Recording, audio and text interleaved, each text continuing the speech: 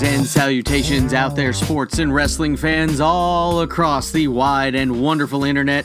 It is time for another glorious edition of Modern Day Gladiators here on the Outlander Media Network. I, as always, your humble but glorious host, the ace of Tennessee sports podcasting, Michael Shibley.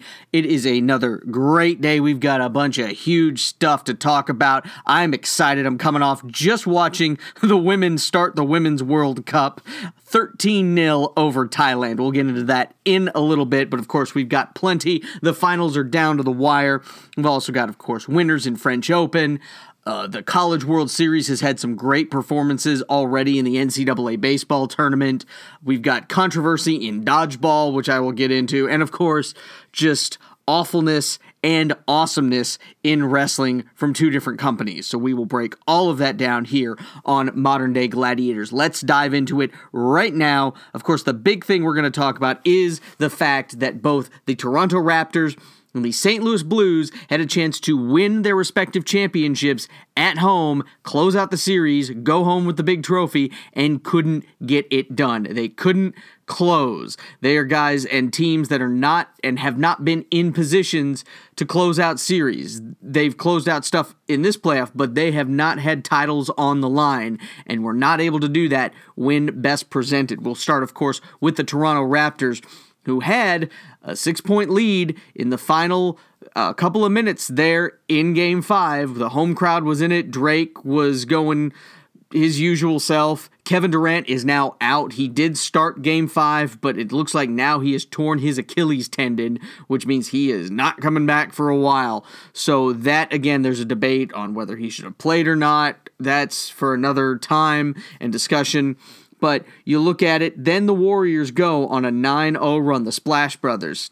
Curry hits 2 big threes, Klay Thompson hits another one to put them up, and then the Raptors get a bucket, and then you have Lowry missing a game-winning 3 at the buzzer. Great defense there by the Warriors to defend that 3, and he just missed it. It didn't even get close. It went to the other side of the backboard. That's how bad of a shot that was. They were not ready to finish it off. They weren't ready to close it. You got to see Nick Nurse calling some of those timeouts late. Were they prepared? Did they have different things going on in their heads? I don't know, but it was not good there. It was just interesting to see what's going to happen, because now Game 6, it's going back to Oakland. Oracle gets one more game. Are the Warriors going to be able to force a Game 7 back in Toronto? We'll see. Now they definitely know that Durant is not coming back. So it's the Splash Brothers, it's Draymond Green, it's all of them. They're going to rally around, and we will see what happens with that. And of course, the other thing that's happened, it happened back in Game 3, so it's been a while since we did the show because it happened in the interim of having this episodes on here. But of course, I've just got to say briefly about the Warriors investor. He's a minority investor. He's an owner, is what I'm calling it. Mark Stevens, the billionaire. He has now been banned, of course, from all of those games for a year and all of that stuff because, again, he shoved Kyle Lowry after Lowry had to dive for a loose ball. And again, there's just been this weird back and forth, and I don't even know why we're having this debate, honestly, because you look at the tape, and it was malicious. The guy, Lowry, was 2-3 seats down from him, and he just goes and shoves him. That was a malicious shove. That wasn't a, hey, get off me, you dove on me, even. He just shoved the guy.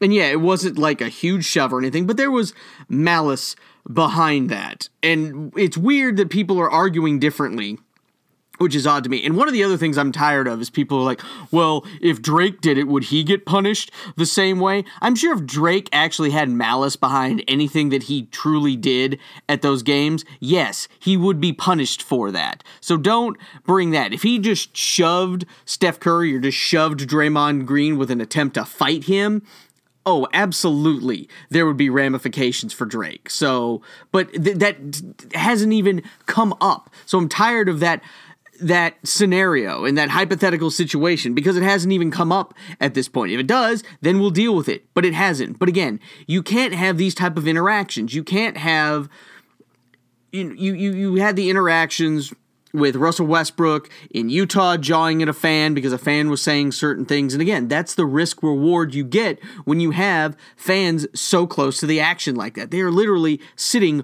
courtside. It's the name of those seats, and people who can afford them, they're putting them there.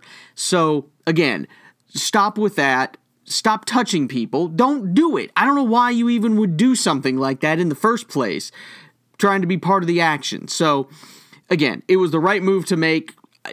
People, of course, are calling for even more. They're calling for a lifetime ban. I don't know if you do a lifetime ban. A year's fine. If you think you need to compound it at that point, sure. Do it again. We'll address that at a later date. But again, really what the Raptors need to focus on is finishing this game. You do not want to get to a Game 7. Yes, it would be back home in Toronto, but again, the Warriors have been here. This is their 5th straight finals. They know how to win championships. And again, someone's going to have to step up, and that's why you got Kawhi Leonard. That's the gamble that you did, is to get you into this situation. You saw what happened back, I think it was in the conference semifinals, when it was the Raptors and the 76ers in the Game 7, and it looked like at that point the Raptors were all just trying to give the ball to Kawhi Leonard because they were the only one they felt confident in. None of them had any confidence in themselves to finish and win the series, and luckily that ball went in and they were able to do that. But again, you've got to do it as a team. Kawhi can get you there and he will guide you and he can lead the way, but everybody else has to come around and do their part. I think the Raptors can do it, but again, I'm not going to count out the Warriors until they've been beaten. And that's the thing. You've got to go out and beat them. As Ric Flair always said, to be the man, you got to beat the man, and that's what the Raptors need to do. So we will see what happens, and of course we'll talk all about that on Modern Day Gladiators. I was hoping the St. Louis Blues would have finished off the Boston Bruins in Game 6, so then we could talk about a full winner here on Modern Day Gladiators, but that was not the case because St. Louis at home laid an egg 5-1, and now we've got Game 7 in Boston tomorrow night, Wednesday night, which, again, as of this recording, Boston rallied, was able to stave off elimination, had a great third period, and all of that. St. Louis, they had the chance. The cup was in the building, and it might have been too big of a moment for them at this point. We'll see what happens in Game 7. Anything crazy can happen in a Game 7, especially during the Stanley Cup. We've seen it. It's crazy. If I had to pick, I would lean toward the Bruins. And again, with Boston trying to win 3 titles out of the 4 major sports in 1 year, that's pretty damn impressive. We will see how that all shapes up. But I would go with the Bruins, but I'm not backing off on the Blues at all. It would not surprise me if the Blues get the win. We'll see. It's Game 7. I'm going to be excited no matter what. And speaking of excited, the Women's World Cup has gotten underway. I love it. I have been thrilled watching it, eagerly anticipating when finally the U.S. women's national team would take on the pitch. And they did in Reims this afternoon as of this recording to play Thailand. And Thailand, they are the 34th ranked in the FIFA World Rankings, U.S. number 1. It looked like Thailand was like the 100th ranked team. They're probably down there with Lebanon and I don't know, French Guiana or something like that. I don't know. But the U.S. women's national team put a hurting on Thailand, 13-0 in the opener, 10 goals scored in the second half. It was just a 3-0 game in the first half, and I was like, that's plenty. I feel very comfortable with this. And my wife and I, Mrs. Shibbles, was sitting down, and we were having dinner, and all of a sudden we look back, and every time they're scoring. I would look around, and it's like, it wouldn't stop. It was amazing to see. It was the largest win in Women's World Cup history. Alex Morgan had 5 goals for the U.S., 7 different goal scorers in the game, which is great when you can share the wealth, and they shared a lot of it in this one. I felt bad for the Thailand, the goalie, 40 shots by the U.S. team, 20 on goal, and obviously 13 of them went in. Meanwhile, Thailand was not able to do anything on offense. They only had 2 shots the whole match, which was just bad. The U.S., meanwhile, of course, they've got Chile on Sunday, who lost 2-0 to Sweden. Chile, they're the 39th ranked team. I'm not anticipating, again, another 13-0 or something like that destruction, but I do think the U.S. will probably win that one and should win that game easily. We'll see how all of that shapes up. And then, of course, the U.S., later in next week, they're playing Sweden to wrap up group play. And, of course, Sweden was the team, as I've mentioned before, knocked out the U.S. in the Olympics, in the quarterfinals of the Olympic tournament back in 2016, so they're looking for payback there. And of course, Sweden, the 9th-ranked team in the FIFA World Rankings, U.S. number 1. So we will see. No real surprises so far in the FIFA World Cup. Pretty much everybody who's won has gotten wins. There's only been, I think, one draw between Japan and Argentina. That would be maybe about the only surprise so far through the first games of group play. But I'm feeling really good about the women's team. The complete opposite of my feelings of what's going on with the men's national team, because they, in the warm-up to the CONCACAF Gold Cup, which is the, again, regional competition they have every 2 years here with, of course, North America, Central America, and the Caribbean, the U.S. has laid some eggs. They have played Jamaica and Venezuela, have not scored a goal in either one, lost both games on U.S. soil, 1-0 to Jamaica, and then just an absolutely abysmal first half against Venezuela, 3-0 to Venezuela. So again, that is not good going into it. The U.S., we were feeling better about it when they got the new coach and they hadn't lost yet and things were going okay, and now they have laid some serious eggs leading up to the Gold Cup. It is not, I don't feel good at all. Had zero confidence with what's going on. There's been no creativity on offense.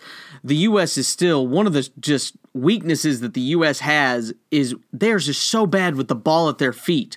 They just can't do some of the things. You look at some of these great world powers in Spain and England and France and Brazil and how just artistic they are with the ball at their feet, not just passing it, but being able to dribble out of trouble and do different things that way. The women's team is far better on ball than the U.S., but there's no creativity on offense, and the back line on defense just made so many mistakes. The midfield, it was just abysmal performance at all leading up to the Gold Cup. Now they're playing Guyana to start. God help us if they don't win that game to start the Gold Cup starting here next week. And then after that, the game after that, it's June 22nd, they're playing Trinidad and Tobago. And those of you know, that's the team that knocked the U.S. out of qualifying for the World Cup.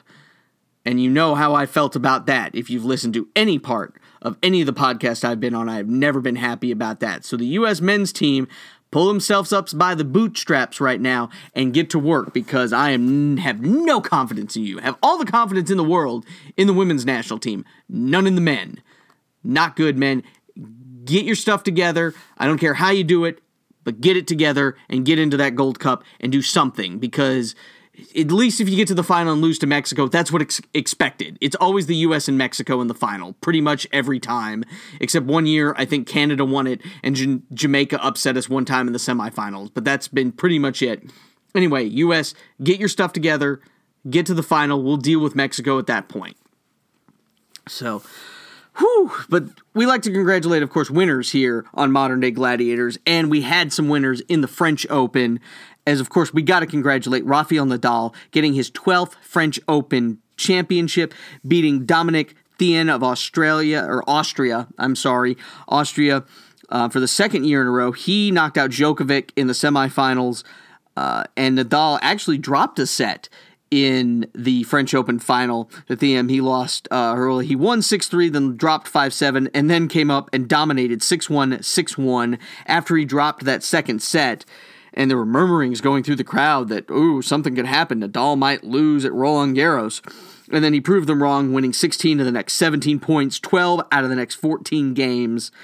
Again, and Nadal with his 12th win at the French Open. It's the most ever in a single tournament, unseating Margaret Court, who she won 11 Australian Opens back in the day, and that was even back when a lot of the top players couldn't even get to Australia, because obviously it was on the other side of the world, and travel was not as easy back then to get all the way over there, so she had an advantage with that. Nadal, again, 93-2 at Roland Garros. That now gives him 18 total Grand Slams. He's only 2 behind Roger Federer. And again, we'll see what happens with all of this, because so many questions are coming. What young guns are going to start stepping up in men's tennis?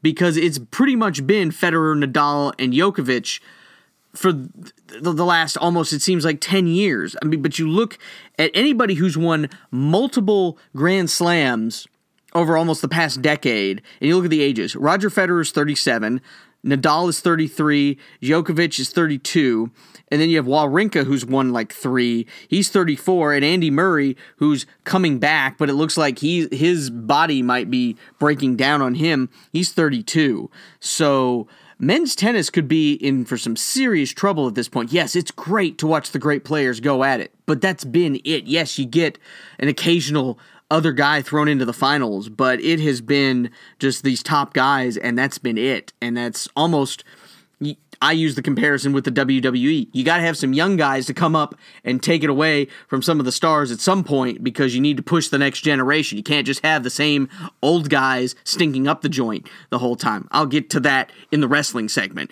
But congratulations to Nadal, again, an all-time great, surefire Hall of Famer.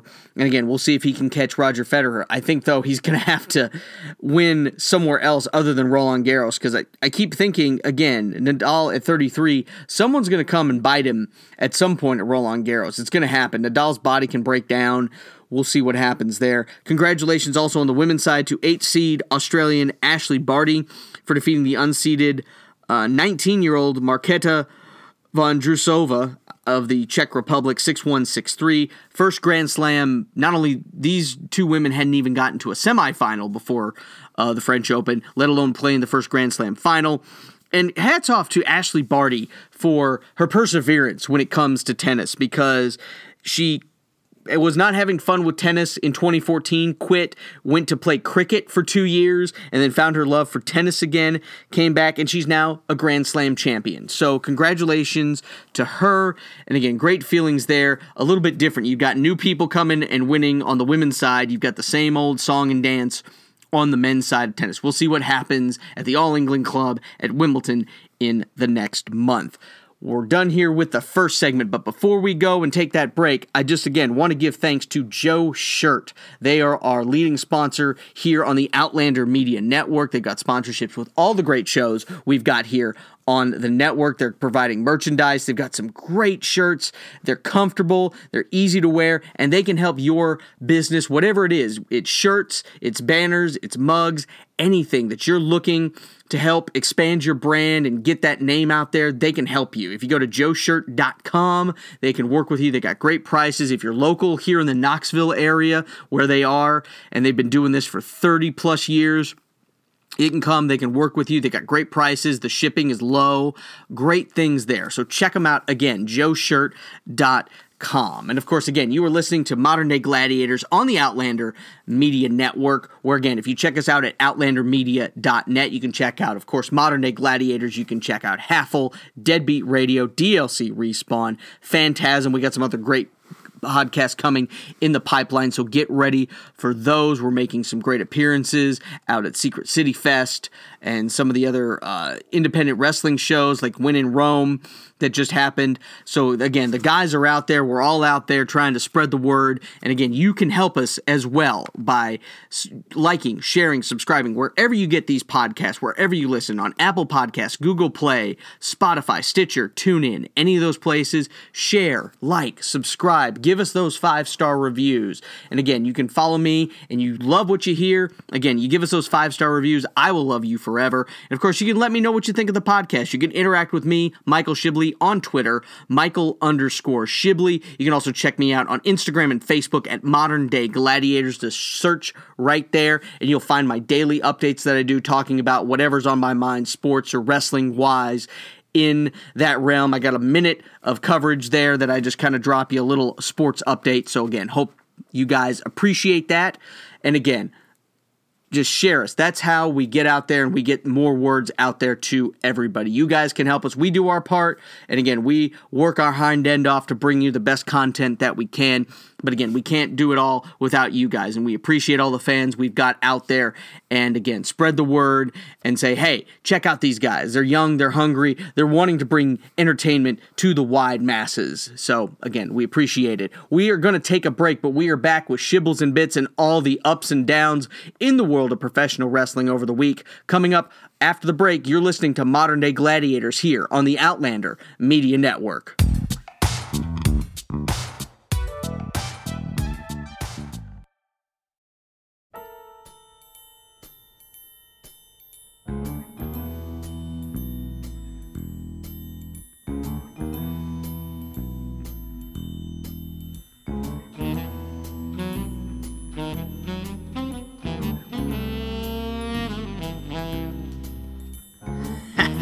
Always love having that theme here to open up Shibbles and Bits. It's time to see what else is going on in the world of sports. And of course, we're going to start with college baseball and softball. The College World Series has been set. Congratulations to the 8 teams who won the best 2 out of 3 series there in the Super Regional. Vanderbilt, Florida State, Louisville, Michigan, Mississippi State, Texas Tech, Auburn, and Arkansas. We've only got 4 seeded teams left. The rest of them were unseeded, which is awesome to see. A lot of great balance there. On the men's side of this tournament, you've got 4 SEC teams in there. Vanderbilt, Mississippi State, Auburn, and Arkansas all made it in. So again, and one of the things we gotta look at here, of course, one of the best performances you will ever see in college baseball pitching ever. Probably the best. It's gotta go, and again, we tip our hat, a true modern-day gladiator, to Vandy freshman Kumar Rocker. They were down 1 game already. Again, a best out of 3, so Vanderbilt and Duke were playing. Duke won game 1, so Vanderbilt do or die in game 2, and Rocker goes out there, and not only does he strike out 19 Duke Blue Devils to unseat David Price's team record of 17 strikeouts in a game, he also throws a no-hitter. So a 19 strikeout no-hitter as Vanderbilt beats Duke and then goes on to win game 3 the next night. It was amazing. That amount of strikeouts hasn't even happened in Major League Baseball. The record was 17, and that was Max Scherzer and Nolan Ryan, a couple of pretty good guys. That's the list for that. So that was just amazing to see. David Price immediately went on Twitter and gave him props for that. That was just an amazing thing to see. It was an amazing performance, one of the best pitching performances you will ever see at any level of baseball. So we'll see what happens. Hopefully Vanderbilt can carry that momentum into the College World Series. We'll see where all that goes. Of course, the 8 teams that are in there, it is double elimination, and then the 2 teams left standing, they play a best out of 3 to determine who is the best team in college baseball. One of those teams, as I mentioned, is not the number 1 seed. UCLA, they are out. They were upset by unseeded Michigan. First of all, Michigan goes and knocks out defending champion Oregon State in the regional round, and that included the Oregon State team who had number 1 pick catcher Adley Rushman, who was drafted by the Orioles, is the number 1 overall pick in the baseball draft, and the Orioles need all the help they can get.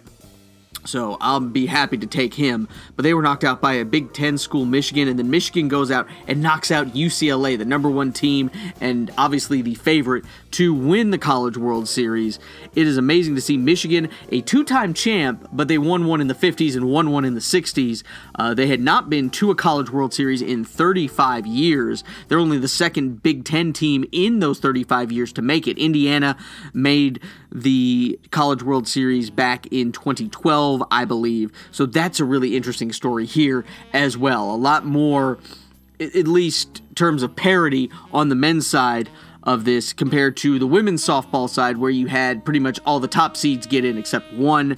So we'll see where that goes. But again, should be a great one here over the next weekend as action gets started on the ESPN network. So check out all that great baseball action there in Omaha. Always a great atmosphere out there. Meanwhile, on the softball side, so if you're bummed if you're a UCLA baseball fan, I know you've got to be upset that they didn't make it, but you should be celebrating UCLA softball as they win their 12th national title in softball. They beat the number 1 seed Oklahoma in the finals. They won 16-3 in game 1, and then in game 2, though, Oklahoma was rallying. This is just a great game, no matter what level of sport, whatever. It was just a great game to watch. Let me break it all down for you. So UCLA, they are 1 out away from winning the national championship. It's the top of the 7th. Oklahoma is down to their last at-bat, and Shea Knighton ties the game with a solo home run to get it to the bottom of the 7th. So Oklahoma has all the momentum.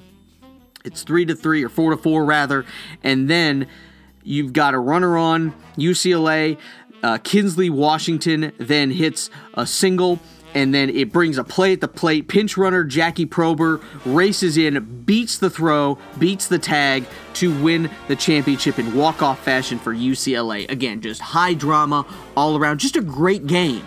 You could be, no matter what type of sports fan you are, you could sit back there and watch that end of that UCLA-Oklahoma game and be like, wow, that was a great game. That was a great finish. It doesn't matter what sport you prefer. That was just a great game, and hats off to UCLA winning their 12th national championship in softball. Sticking with diamond sports, we're going to Major League Baseball now, and again, we talked about the fact that there needs to be netting all the way from home base to foul pole in Major League Baseball stadiums, and something that had upset me over the week, and again, I want to talk about it here, is Major League Baseball Commissioner Rob Manfred came in and said he does not expect teams to add more netting in season, which, again, to me, is something that I am very upset about and do not agree with. I think it's BS, honestly, but again, this is after the poor little girl was hit with a line drive and everything, and this is what Manfred said. I'm quoting here.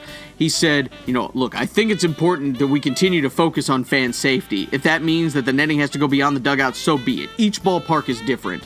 The reason I hesitate with beyond the dugout, a lot of clubs are beyond the dugout already, but there's a balance here. We do have fans that are vocal about the fact that they don't want to sit behind nets. I think we have struck the balance in favor of fan safety so far, and I think we will continue to do that going forward. And he also, of course, goes on to talk about the fact that, there's safety being important, and the fact that, all the baseball parks, they don't have the ability structurally right now to get netting in during the middle of the season, which again is BS.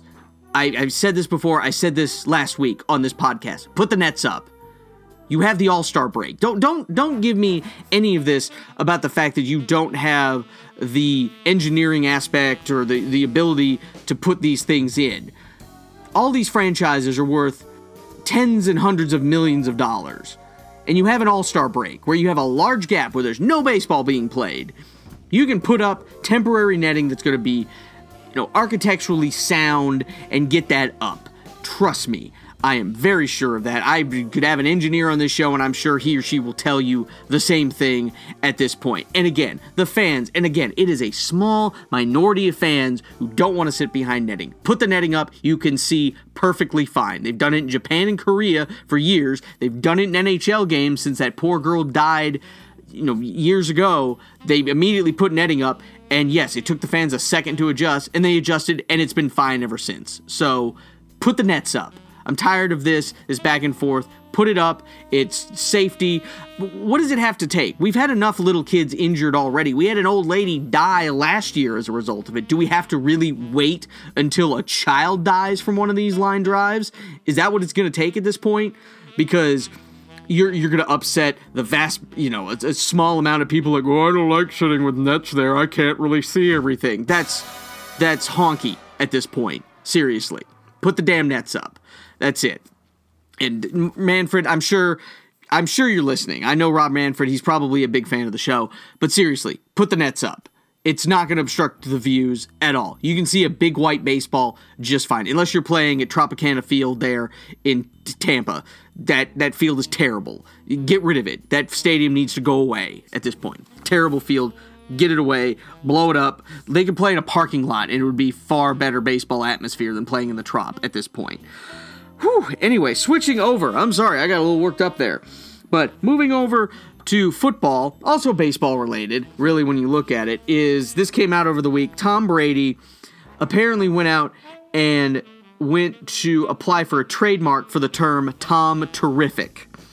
He explained at OTAs when he met with the press, explaining this past Thursday that his intention was to ensure that people didn't refer to him by that nickname, so that if he trademarks it, they can't use it. I could go into the whole common law ability about trademark and copyright and all that. Not going to do that here. But my point is, he shouldn't be Tom Terrific. Tom Terrific is Tom Seaver. For those of you guys who are more than 5 seconds old, you should realize Tom Seaver, 74-year-old, but he pitched for the Mets. He won the World Series with the Mets in 1969 and won the National League Cy Young 3 times over his 20-year career. He's Tom Terrific. Nobody else should have that nickname. Doesn't matter. It's not like Country or Big Country, which, again, Trey Pack of Haffle insisted on being named, even though there's about 50 other people who are big in country and nicknamed Big Country. Pick another nickname, Trey. That's why your nickname is Sweetness, but I don't have diabetes, because it's a much more original nickname than Big Country, which everybody else has. So seriously, I at this point, and who knows with Tom Brady, whether to believe him or not, I choose to believe that he didn't want people calling it. It has nothing to do with Tom Seaver, which anybody in the media who does more than 5 seconds of research should realize that Tom Terrific is Tom Seaver. That's the nickname. Tom Brady has plenty. He's the GOAT already in football. If you want to call him that, call him that. Or anything else, but not Tom Terrific. It's Tom Seaver. End of story. Get another nickname. I'm getting really worked up on this shibbles and bits when it comes here on Modern Day Gladiators, and I have another one.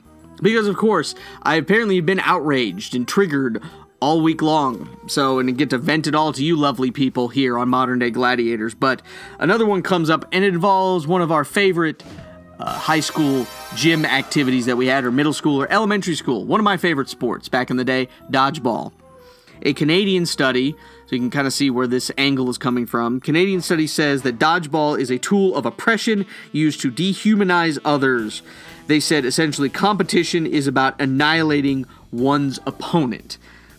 So there's been talk for a long time. This is not the first time that dodgeball has come up where they talk about that they're picking on the unfit players, or the fatter kids, or the unathletic, and all that other thing. And this might be a get off my lawn moment. I don't know at this point. Maybe it's because my generation, we loved playing dodgeball. Maybe it's because back in my youth, I mastered the 5 Ds of dodgeball, which, of course, for those of you who don't know, are dodge, duck, dip, dive, and dodge. And again, I also trained under Patches O'Houlihan, because I do know if you can dodge a wrench, you can dodge a ball, and I've dodged plenty of both. So anyway, you realize that dodgeball, yes, you can be one of the throwers, you can be one of the dodgers. I've always been a quick guy, and again, I challenge anybody at Outlander Media to a foot race, and I will beat all of you because I'm quicker than a hiccup, still at 36. I will back that up all day long. But you could not catch me with a dodgeball. I was quick enough. I'd always get down near the end because I could dodge. Again, 2 of those 5 Ds of dodgeball were dodge, and I was very good at those. So, and again, I had an arm. I could hit people. But again, it was one of these things where I don't want dodgeball. It doesn't need to be a life lesson. But again, you balance things out. If you're not good, you can strive to get better. You can work it. One of the things that bothered me with this study was they always talked about how kids would always stack their teams. So what ended up happening was you get all the athletic kids on one, and then they'd go after the unathletic ones who are all playing on another team, which, by the way, was bad gym teaching, honestly, because any level that I played dodgeball as a school activity, it would always be you number off 1, 2, 1, 2, 1, 2, and the 1s are on this team, the 2s are on this team.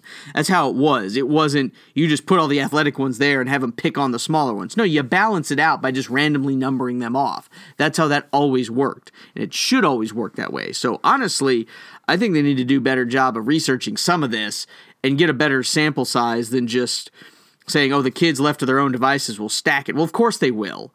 That's why you have adult and coaching supervision and have them number off properly. But again, what do I know? I'm just a sports commentator at this point. I've never played dodgeball. I've never experienced it. Talk about self-esteem. Well, guess what? You get hit, with a dodgeball a couple of times. Either strive to get better or decide not to play. That's it. You'll work at it. It's not annihilating one's opponent. I mean, that's any sport competition. Whether it be athletic or it be in video games. You're doing that. These kids are playing Fortnite. They're trying to annihilate everybody else. They want to be the last guy standing. That's how it all works. You, as Herm Edwards has said so many times and gone so famous, you play to win the game. And that's what you should be doing in any type of competition. But again, that's just my opinion. I could be wrong. But again, thank you guys again for listening to Modern Day Gladiators. We're going to wrap it up like we always do in the world of professional wrestling. And boy, what an up and down week it was in the world of professional wrestling, the one true sport. But let's celebrate first the good. Let's see how this music goes here. Let's see if I can do this right. We'll see. Can you guys hear that?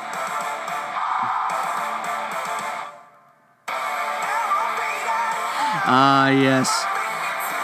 Will Ospreay. This is his theme song there in New Japan. This is some good stuff here. We'll fade that out just a little bit. Oh, it's good to hear that. New Japan Pro Wrestling keeps my hope that wrestling's going to be okay. Will Ospreay was the MVP of the week, winning the Best of the Super Juniors tournament with an incredible match against the Last Dragon Shingo Takagi. It was a great match. And again, what ends up happening then, by winning the Best of the Super Juniors tournament, he gets to challenge the current IWGP Junior Heavyweight Champion, and he did that. That was Dragon Lee. They faced off at Dominion, another incredible match. Will Ospreay had two just amazing matches in the span of 1 week, or no, less than that. I think 5 days is what it was. So congratulations to Will Ospreay for just being phenomenal. Pun almost intended there, with just everything that he does. And it's amazing to watch him. Just so much of the stuff just looks effortless that he does. The aerial assassin. And again, he's right there on the border between a junior heavyweight and a heavyweight. I would love to see him in the G1 Climax tournament. And speaking of that, we've got a lot of people staking claim to getting part of the greatest tournament in all of professional wrestling every year. And that's the summer-long G1 Climax in New Japan, the round robin spectacular. First of all, Jon Moxley, the former Dean Ambrose, came out in his first match against Juice Robinson, beat him to win the United States Championship there. And then he said afterwards, after not only beating Juice Robinson, but then he fought Young Lion Shota Umino at the beginning of the New Japan Dominion event that they had over the weekend, and he goes out and says he wants in the G1, so that's another great guy. Shingo Takagi, who, again, off a losing effort in Best of the Super Juniors, comes out, wins his match at Dominion, and says, guess what, I want in the G1. I don't want to be just a junior heavyweight. I want to be a heavyweight. Put me in the G1. And then a surprise also comes out. Kenta, also known as Hideo Itami, back in the WWE. Kenta is back in Japan. He's in a New Japan ring. He also wants in the G1. So you got all these great guys, including everybody else you're going to expect, including Tanahashi, Ishii, Okada. It's going to be a stacked tournament. It's going to be amazing. I can't wait. We, of course, will break down all of that when the G1 blocks are announced here on Modern Day Gladiators. But speaking of some of the other great guys, two guys that will also probably be in there, Naito and Ibushi, they did another incredible battle for the Intercontinental Championship. This time, Tetsuya Naito gets the better of the Golden Star Kota Ibushi. These guys, I want them, they have great matches, but they need to stop fighting each other and move on to some other guys, because they try and kill each other. Some of the moves they do is just bad. I mean, Naito suplexed Ibushi, and Ibushi's head just careened off the apron. If these guys didn't do the training they do on their neck muscles in New Japan, Ibushi would have been decapitated. It was ugly, and I can't believe Ibushi's walking, let alone still performing for the majority of that match.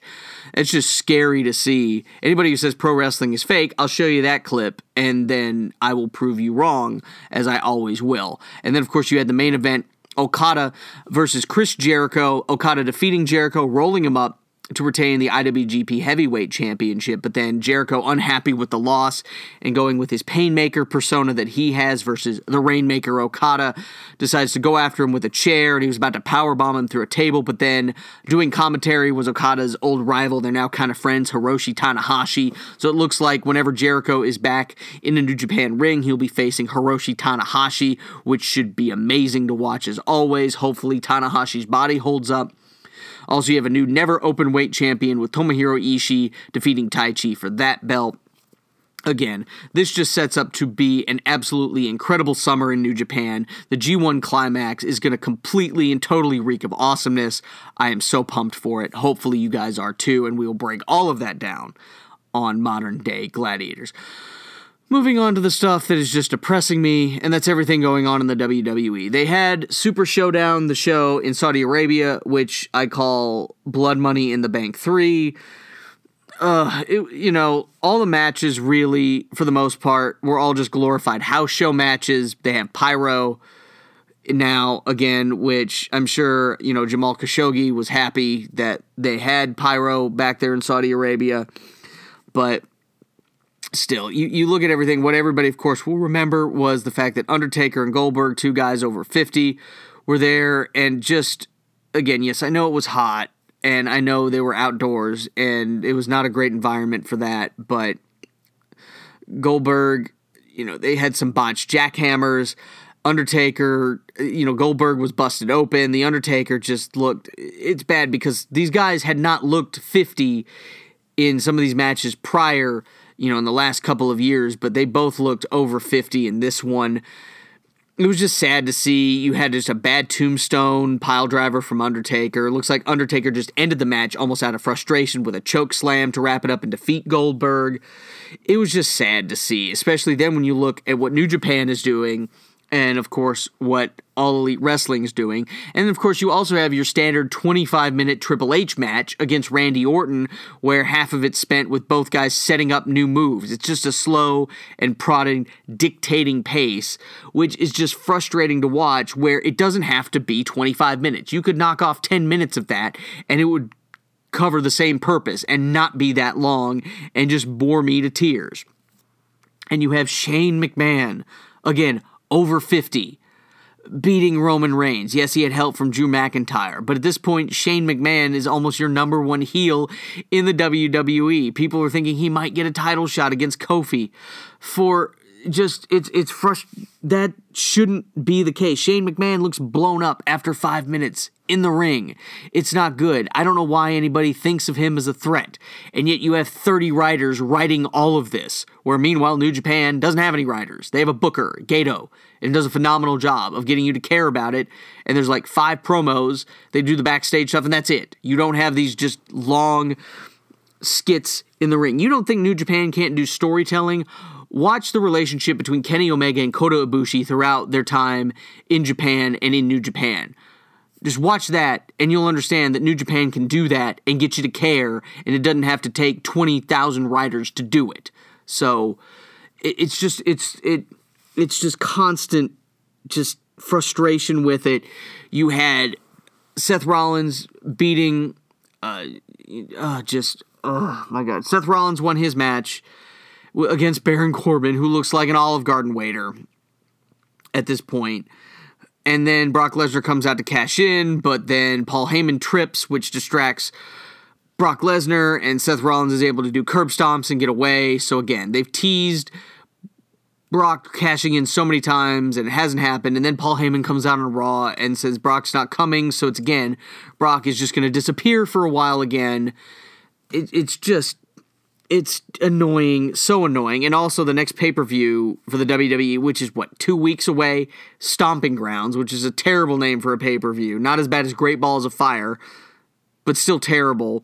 And pretty much all the title matches are rematches of what we got at a glorified house show there in Jeddah at Super Showdown. So it's just frustrating, and thank goodness I have New Japan to watch. I can't wait for the G1. It can't get here quick enough at this point to just keep my hope of wrestling going at this point. And All Elite looks stacked for Fyter Fest, and then Fight for the Fallen, and then of course All Out. They've already got all that planned out.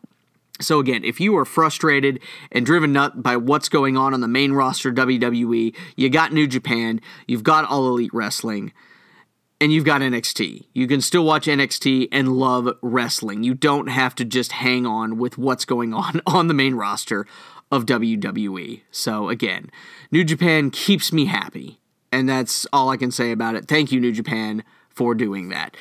That's going to wrap up this episode of Modern Day Gladiators. Thank you guys, as always, for tuning in. And of course, please, if you like what you hear, 5-star reviews, share it. Talk about it with your friends. I would love you if you were ever for every 5-star review you give us. But until next week, too sweet. I love you. See you next time.